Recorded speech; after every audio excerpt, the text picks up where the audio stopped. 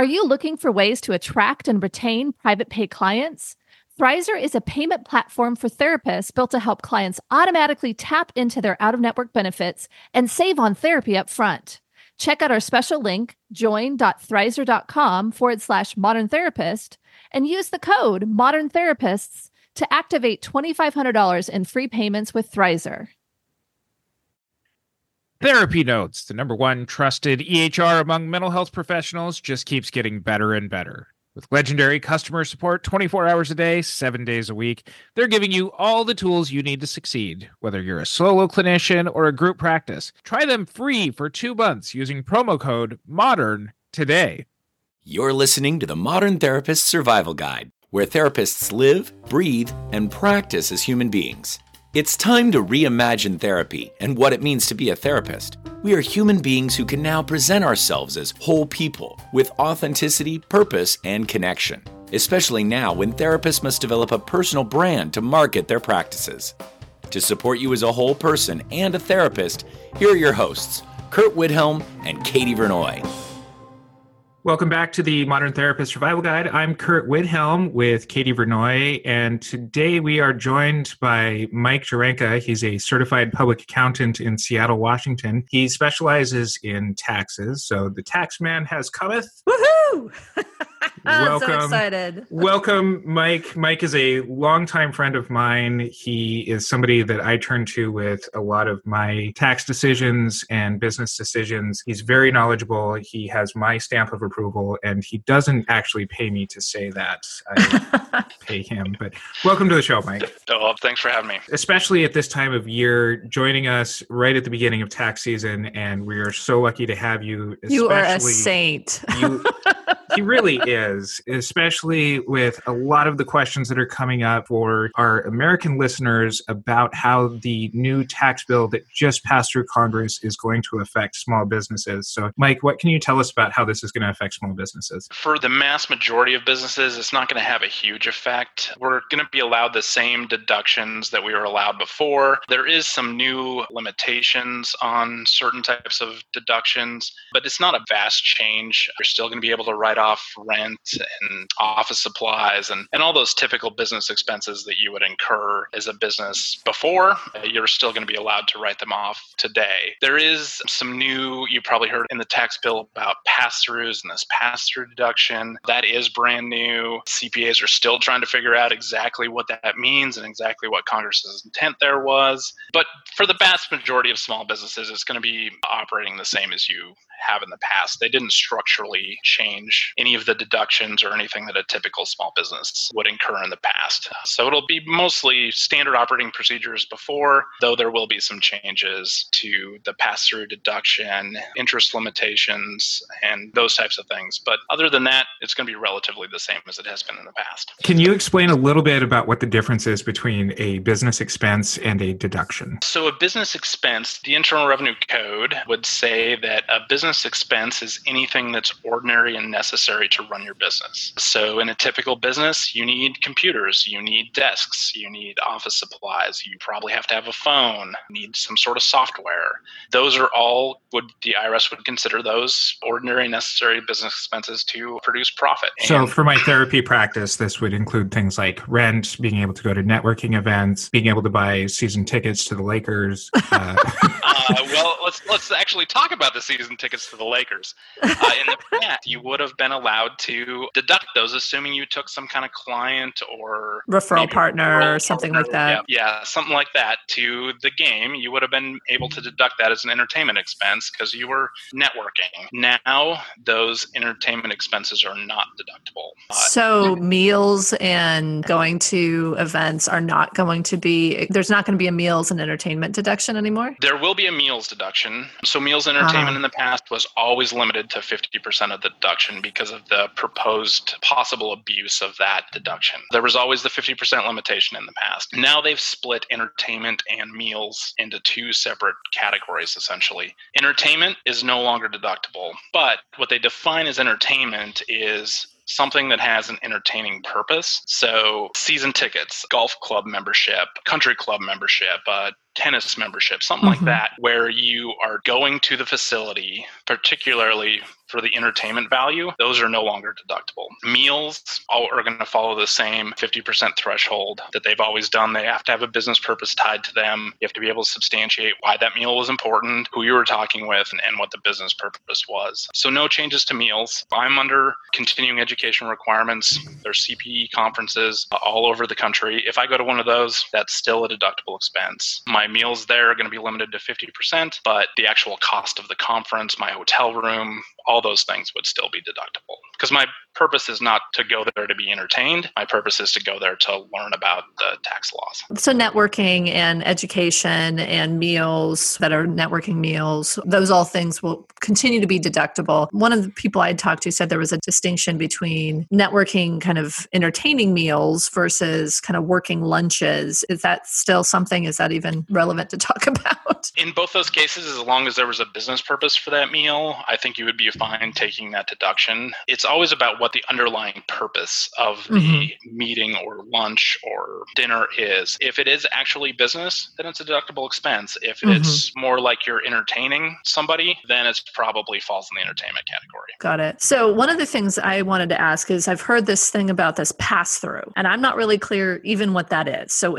I understand that there's more there, but explain what this is, a new phrase that I'm hearing. There's a bunch of different ways that a person who's operating a business could report their income and expenses. The easiest is to just be a sole proprietorship. So you're operating in your own personal name. So Katie's business or Kurt's business. And you would file that on your Schedule C as part of your annual individual tax return filing, the 1040. And you would pay your taxes at the individual level. So that's a sole proprietorship. You could also form a corporation, and the corporation would pay its own taxes. That would not be a pass-through. And typically in my business, we don't see a lot of corporations except for in the technology industry. There's two other types of businesses that are very common. One is a partnership or an LLC, and one is an S corporation. Those two businesses do actually file tax returns, but they don't, for federal purposes, don't pay any tax typically. There's special cases where they do, but very uncommon. And those, why they're called pass-through, is the income that business generates ends up being paid by the individual who owns that business. And that's why it's called pass-through, because the business passes through the income to the individual. And that's what a pass-through is talking about. And that's why there's this new deduction. It's called the pass-through deduction. Unfortunately, it's not applicable to a lot of service businesses. However, that limit doesn't kick in until you're making around $300,000 as a married couple. It's going to be a relevant deduction going forward. It's probably the most complicated part of this tax bill that we'll have to digest and figure out who it applies to and who it doesn't apply to. But that's what a pass-through does, is it passes the income the business earns onto the individual to pay the tax. If I'm understanding this correctly in a therapy practice, that if I'm wildly successful, if my wife and I make $300,000 combined between my practice, my wildly successful practice, and whatever it is that my wife does for her income, you're telling me that that's when this pass-through benefit actually starts to benefit me having an S-Corp versus a different type of tax setup? Actually, it benefits you up to the $300,000. You're in a better situation if you stop earning income when you hit the $300,000 threshold. All right, it's October. I'm not taking any more clients because this doesn't benefit me anymore. No, it's every one of the things a lot of things that are in the tax code have what's referred to as phase outs. So the benefit starts to phase out when you receive certain levels of income. Almost every deduction has a different phase out threshold. And so the pass-through deduction for service businesses does start to phase out when your joint income reaches over $300,000. You're going to start losing some of that pass-through deduction benefit. But there is a bunch of other limitations depending on if you have a bunch of employees, or this wouldn't really apply in a therapy practice because it's not a capital intensive business that you're operating. And for our listeners across the country, please make sure that you're checking with your state laws on how you can structure your business. I know that some states like California, we are limited to either operating as a sole proprietorship or as a corporation. Being in a limited liability company or an LLC is not available to practitioners here. It is available in some other states, so please make sure that you are checking with your state laws on what kind of jurisdiction you can have in setting up your business. Yeah, I know that both Kurt and I have S-Corps. corps. And it sounds like depending on how it's structured, how it's reported, depending on how successful we are, how successful our spouses are, there could be a phase out there. What is the benefit of having an S Corp or a pass-through corporation as a service professional? Well, let's talk about just general business practice. It's always good to have some sort of, even if you're a sole proprietorship or an S Corp, but definitely in an S Corp or LLC, you definitely want to keep your books and records separate from your personal life, separate from your business life. So this is having a separate checking account, separate credit cards to keep things in easier way to track. Not just absolutely. Like grabbing cash and taking it with you when you leave. Exactly. Yeah. The CPAs hate that type of stuff. Having a separate bank account that the business income and expenses are paid out of, having a separate credit card that you run your personal expenses on and your business expenses on a separate card, it makes life so much easier. It helps actually protect yourself liability-wise. If you were to ever get audited by the IRS, heaven forbid, it can make that audit go much more smoothly because they're not trying to differentiate your personal checking account, what was a business expense and what was a personal expense. And it just makes life much, much easier. But back to the question, there are reasons to operate as an S corporation. The reason a CPA would suggest operating as an S corp is we can manipulate how much you're contributing to Medicare and Social Security by, in most cases, the IRS says that you have to pay yourself a reasonable salary, but you don't necessarily need to pay yourself everything that the business is making. So some portion of your income will escape Social Security and Medicare taxes, which you would not be able to do in a sole proprietorship. That's the classic reason why we suggest making taxed as an S corporation. And now with this pass-through deduction, that would be another reason why you potentially want to look at this. The other reason, more from a legal standpoint, is just separation of the liability of running a business from your personal assets. Thrizer is a payment platform designed for out-of-network therapy. As a therapist, you would use Thrizer to charge clients for sessions and collect your full rate upfront. From the client's perspective, Thrizer links to their health plan, so insurance claims are automatically submitted for them upon every charge. From there, Thrizer manages the claims end-to-end so that your clients don't have to worry about manually submitting super bills or getting on calls with insurance. The best part? Thrizer allows clients to only pay their co-insurance portion for sessions, while Thrizer covers the rest of your fee and waits for reimbursement on their behalf. They also offer you an instant benefits calculator for free, allowing you to provide upfront transparency to prospective clients on their out-of-network coverage. Therapists only pay a standard 3% credit card processing fee per session with no additional fees.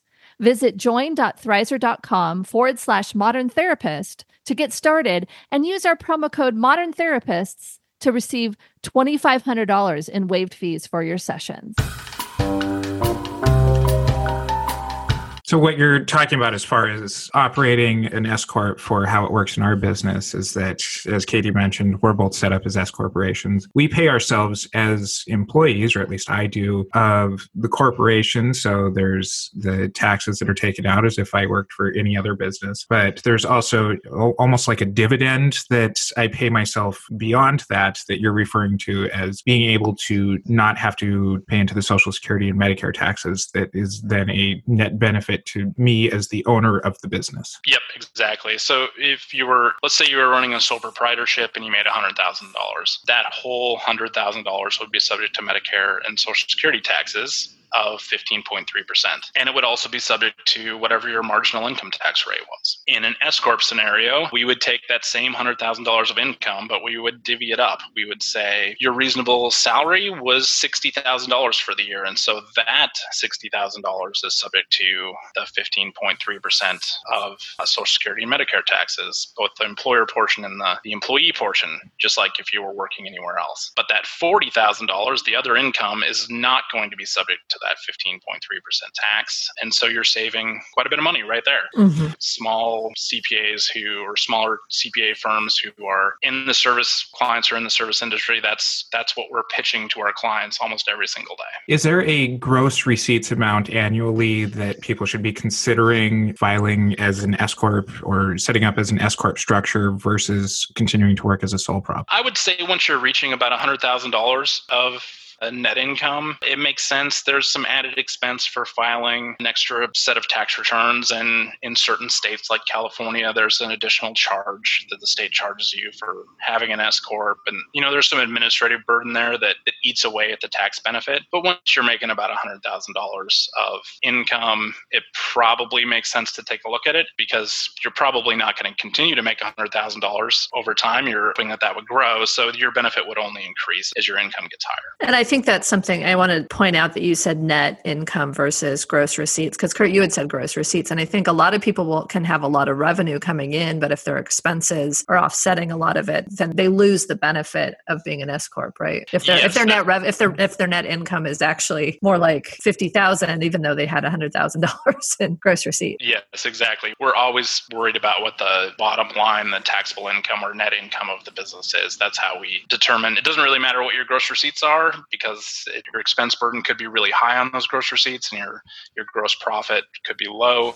So we're always, once you reach net income of about $100,000, $75,000 to $100,000, you're probably looking at some benefit from talking to a qualified CPA. If I'm understanding this correctly, with this new tax bill out, there's not a huge rush that if I'm not set up as a corporation right this second, I don't have to go out and be a S Corp right now. That it's really more about where my business is overall. Yeah, I always tell my clients and anybody that I'm advising is you don't always just let the tax tail wag the dog. There's important considerations to think about from taxes, but there's other types of considerations. I think you mentioned, Kurt, that certain states may restrict the entity types that a therapist could operate, so that, legal state requirements, all kinds of other things could also push you one way or the other. So there's no reason to just go run to LegalZoom.com and get yourself an S Corp tomorrow because Mike Jurenka said it's the greatest thing to do. You really need to think about it holistically. Taxes is one component that needs to be considered, but there's other considerations as well. It sounds like there's a lot of things to think about that are also pretty individualized. There's state laws and the different legal pieces. There's the tax considerations. But even the tax considerations are not just dependent upon what you're doing as a business or as a business owner. It could be based on what your spouse is doing. It could be based on state and local taxes. I mean, it seems like there's a lot of complexity here. And so really, once people get to about $75,000 to $100,000 net income, that they should talk to a CPA to make sure that they're considering all the different pieces. Is that right? Yeah, I mean, you should always have qualified advisors around you, no matter what your income level is, but certain levels of net income. You're going to get to a place where you're going to say, you know what, I'm willing to accept some more complication to running my business for the benefits that may derive from that complication. And once you get to certain levels, those things become more advantageous and can provide you more benefit. And so you're willing to pay for that complexity and deal with that complexity. When your net income is less, there's less need to get complicated or complex in your business operations simply to save a few dollars on taxes. One of the things that my accountant has always told me, and it's probably because he's my accountant and he wants me to keep paying him, is that a qualified CPA is probably going to save you more money annually than not paying a CPA. I would agree with that statement. I think you've said that statement. Is that what I'm getting? Yeah, that statement has come out of my mouth before, yes. Particularly in a business environment, usually I can give somebody a tip or guide them to a different way to have their income tax that can save them significant amounts of money, which typically will cover my fee for doing that type of service. And there's lots of things that people don't realize when they're running a business that, I didn't realize that was deductible, or I never really took that into consideration before. So there's tips and tricks that we can offer along the way that typically more than pay for our services. If we're just preparing an individual's 1040 tax return, there's not a whole lot of manipulation we can do or things that can be done after the year end that can really affect your taxes. So on a 1040, you're probably paying for me to just deal with the compliance. There's just some small things I can probably do to help save you some taxes. But in a business environment, definitely. Most of the time, we probably save 3 to 4 to 5 times what someone is paying us in an annual fee to manage their tax affairs by saving them money. I have a question because I've had several different CPAs and many of them have seemed like good guys, good folks, doing good things. And there's been mistakes made. And so I've had to shift a number of times. I'm actually pretty okay with the person I'm with now, but I think it's hard to figure out how do you know if you have a good CPA? So what are the things that people should ask when they're interviewing CPAs CPAs? Because I know for me, I've met people networking, thought they were cool. They seemed to have a good reputation. They seemed to know what they were talking about. And then there was mistakes that were made. So how does somebody find a good CPA? I think you should probably go talk to several different people in your area. Typically, it's easier to work with someone who's close, though with technology, you can be pretty much anywhere and work with someone or communicate with them. Find somebody who's knowledgeable about your specific industry. So there's probably not somebody out there who is a CPA who just deals with therapists, but there is a CPA out there, lots of CPAs out there who deal with service industries as their main client base. So somebody who's familiar with service industries, and frankly, find somebody you get along with, somebody you can talk to, somebody you feel comfortable picking up the phone and having a chat with, and somebody who's available. Just like in a lot of industries, there's a lot of CPAs who are part of the baby boomer generation who are retiring. And so there is kind of a shortage of us in the industry at this given point, just like there is in all kinds of other industries because of the baby boomer age. And so a lot of us are really busy, but if somebody's willing to get back to you via email or have a quick phone conversation with you when you have a question, that's somebody you want to work with. If you can't ever get a hold of them, they won't ever respond to your email. That's probably not a good situation. With the exception that probably from about mid-January through April 15th, that they're going to be busy doing all of the stuff that their busy season entails. Yeah, that's the crunch time for us. Not only does Therapy Notes combine billing, scheduling, notes, secure messaging, group telehealth, and more into one streamlined platform, they're also always adding new features and forms to their library. So no matter your specialty, Therapy Notes has you covered. Learn more at therapynotes.com and use promo code MODERN for 2 months free. With the new tax bill, I'm hearing a lot about some limits on the state and local tax deductions. For a lot of people in higher tax states, how is that going to affect our business taxes? How do we really plan around that cap right now? The limit you're referring to, Kurt, it's an itemized deduction limit. So that's a deduction that's taken on an individual's tax return. It's limited to $10,000 per year. The taxes that fall in that category are real estate property taxes, so typically on the home you own, personal property taxes. Most states or several states charge a tax on your vehicles when you license them, and also state income tax. So California has a pretty high rate of taxation. Those taxes would fall into that bucket, and they would be limited to $10,000 a year. Frankly, there's not a whole lot we can do about the limit unless you ran out and prepaid your real estate taxes for 2018 and 2017. But for business, it's a little bit different. So if you're operating as a sole proprietorship, a lot of that income is taxed as an individual. Also as an S Corp or partnership, those are being taxed as at the individual level as well. So the state taxes on that income would go into that deduction. But there's other types of taxes that businesses pay that would still be a business deduction, just like they were in the past. Up here in Washington State, we have personal property taxes that we pay on computers and desks and things that we have for our business, fixed assets that we have. That would still be a deductible business tax, not subject to the $10,000 limit. We also, up here in Washington State, have a B&O tax on gross receipts. That would still be a deductible business expense, not subject to any sort of limitation. In California, you pay a franchise tax for operating a business. That would still be a business deduction, not subject to the limit. So there's a lot of taxes that you would pay or have always paid that would still be business deductions. It just depends on what category it falls in, whether or not it's going to be subject to that limit. But it sounds like there's not much we can do about that. It's just something we have to plan for financially. Yeah, as a CPA, we always talk about smoothing out your income from year to year so that you don't have these big spikes in income, which may make that limit worse because you're paying a really high amount of tax in 1 year. So there's probably some planning to do if you think you're going to have a really good year. Is timing when you pay that tax to the state may be helpful, and trying to defer income or recognize income early into a prior tax year so that you're not just blowing through that $10,000 threshold. It's frankly just something we live with now. There's not a whole lot of things you can do other than try to overall save taxes. Save taxes and then also save for taxes. I know one of the questions I had when I was thinking about talking with you is how to plan for taxes for 2018. And I know that for sole proprietors, we're supposed to be doing quarterly taxes. For S Corps, we're doing payroll taxes and that kind kind of stuff. How do we plan at this point? Do we know enough to really have a sense of what we're going to be paying and all the different taxes? The IRS here shortly should be releasing tables for employers to update their withholding calculations on payroll taxes. So that should be coming out here shortly. In February, you'll likely have some adjustments to make on paying yourself a W-2 and how much federal income tax you withhold. We do know what the tax thresholds are and the rates of income those taxes apply to. So you could reasonably plan for what your taxes look like in 2018. Right now, we know enough about the bill. We know what the tax rates are.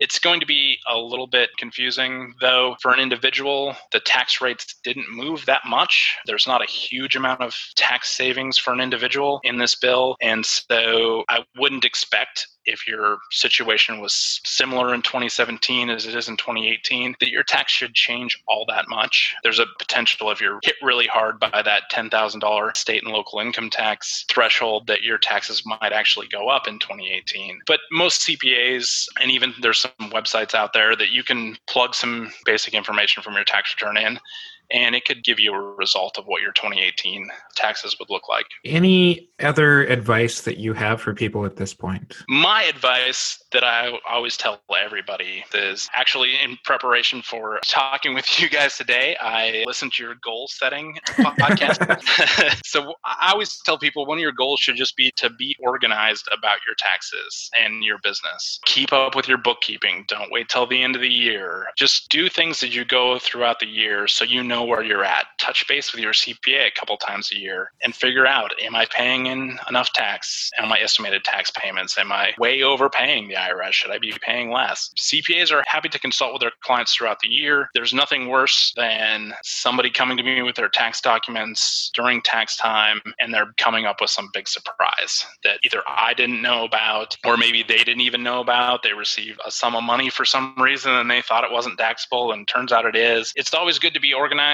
your taxes, keep up with your bookkeeping, and talk to qualified advisors throughout the year so that there isn't any surprises. When it comes to filing your taxes, it just makes everything go smoother. What are some of the biggest mistakes that you've seen that people make when preparing for taxes? For me, it's mostly just people misunderstanding what information we're looking for, what types of expenses go in which category, or just not having their business records or their tax records in any sort of organization. They take all the tax envelopes that they get, they put them in a pile, they don't even open them, and they walk into our office. It's a good thing for people just to stay organized and to stay on top of it. It's not a bad idea if you're running a business to have a competent bookkeeper check with you monthly, quarterly, just to clean up your books, and so when they get to the CPA, they're in good shape. Things like that are just intentional things you could do throughout the year to help improve the results when it comes to actually filing your taxes. And it sounds like it could almost be something where people could do some sort of consultation or research at the beginning to make sure that they're putting things in the right boxes, that they understand what the deductions are. Because I know Kurt and I are on these Facebook groups, and there's so many people who are asking other therapists, what's deductible? What should I do? And you know, therapists from all different states, even therapists from different countries. And so it sounds like really getting a clear sense, because even like the meals and entertainment thing that we talked about in the beginning, it's important to know what's deductible, what's not deductible, what you can put on a business expense, what's a personal expense, and trying to do that ad hoc at the end of your first year of business even can be a big nightmare for a CPA or for yourself if you're trying to do your taxes yourself. So it sounds like really planning ahead and then staying organized is the word of the day. Yeah, it's absolutely not a bad idea to get some advice up front, even before you start the business, as to what categories of expenses are deductible and how you should record them, and getting advice about keeping your bank accounts separate, things like that, intentionally starting it up. It's really hard to go back in time. say it's February of 2018 and you're trying to pull together your 2017 taxes and you're like, man, I can't even remember what I did in January 2017. Was that a business expense? Was that not? Who was I meeting with at that lunch? That's a much harder to do. It's easier to do as you get your monthly statement to make notes on them, staple the receipts to them. You know, whatever system seems to work for you is best, but just to stay organized and on top of it throughout the year makes it much easier. Great. And for anybody who's interested in utilizing you or your services, how can they find you? Best way to get a hold of us is to check out our website, www.fjjurenka.com. CPAS.com. You can check out my profile or send us a message to the website, and we'd be happy to chat with you. And we'll make sure to put that in the show notes. Thank you very much, Mike, for joining us. I know that you're about to hit your very, very busy season. Thank you for all of the questions that you've answered. And for anybody who has future questions, I'm sure that we can bring Mike back in the future once he returns back to being able to have free time. Comes out of the tax season bubble. So check out our website, mtsgpodcast.com. Check us out on social media and follow along as we develop our Therapy Reimagined conference coming up in October of 2018 here in the Los Angeles area. And until next time, I'm Kurt Widhelm with Katie Vernoy and Mike Jurenka. Thank you for listening to the Modern Therapist Survival Guide. Learn more about who we are and what we do at mtsgpodcast.com. You can also join us on Facebook and Twitter. And please don't forget to subscribe so you don't miss any of our episodes. Remember to check out Thrizer. They are passionate about making out-of-network therapy work for everyone. Clients save upfront on therapy while therapists earn their full rate. Get started in minutes on join.thrizer.com/modern therapist and use the promo code Modern Therapists and receive $2,500 in waived fees for your sessions. Thanks so much to our partner, Therapy Notes, the highest rated practice management solution for behavioral health. Don't forget, using promo code MODERN gets you 2 free months.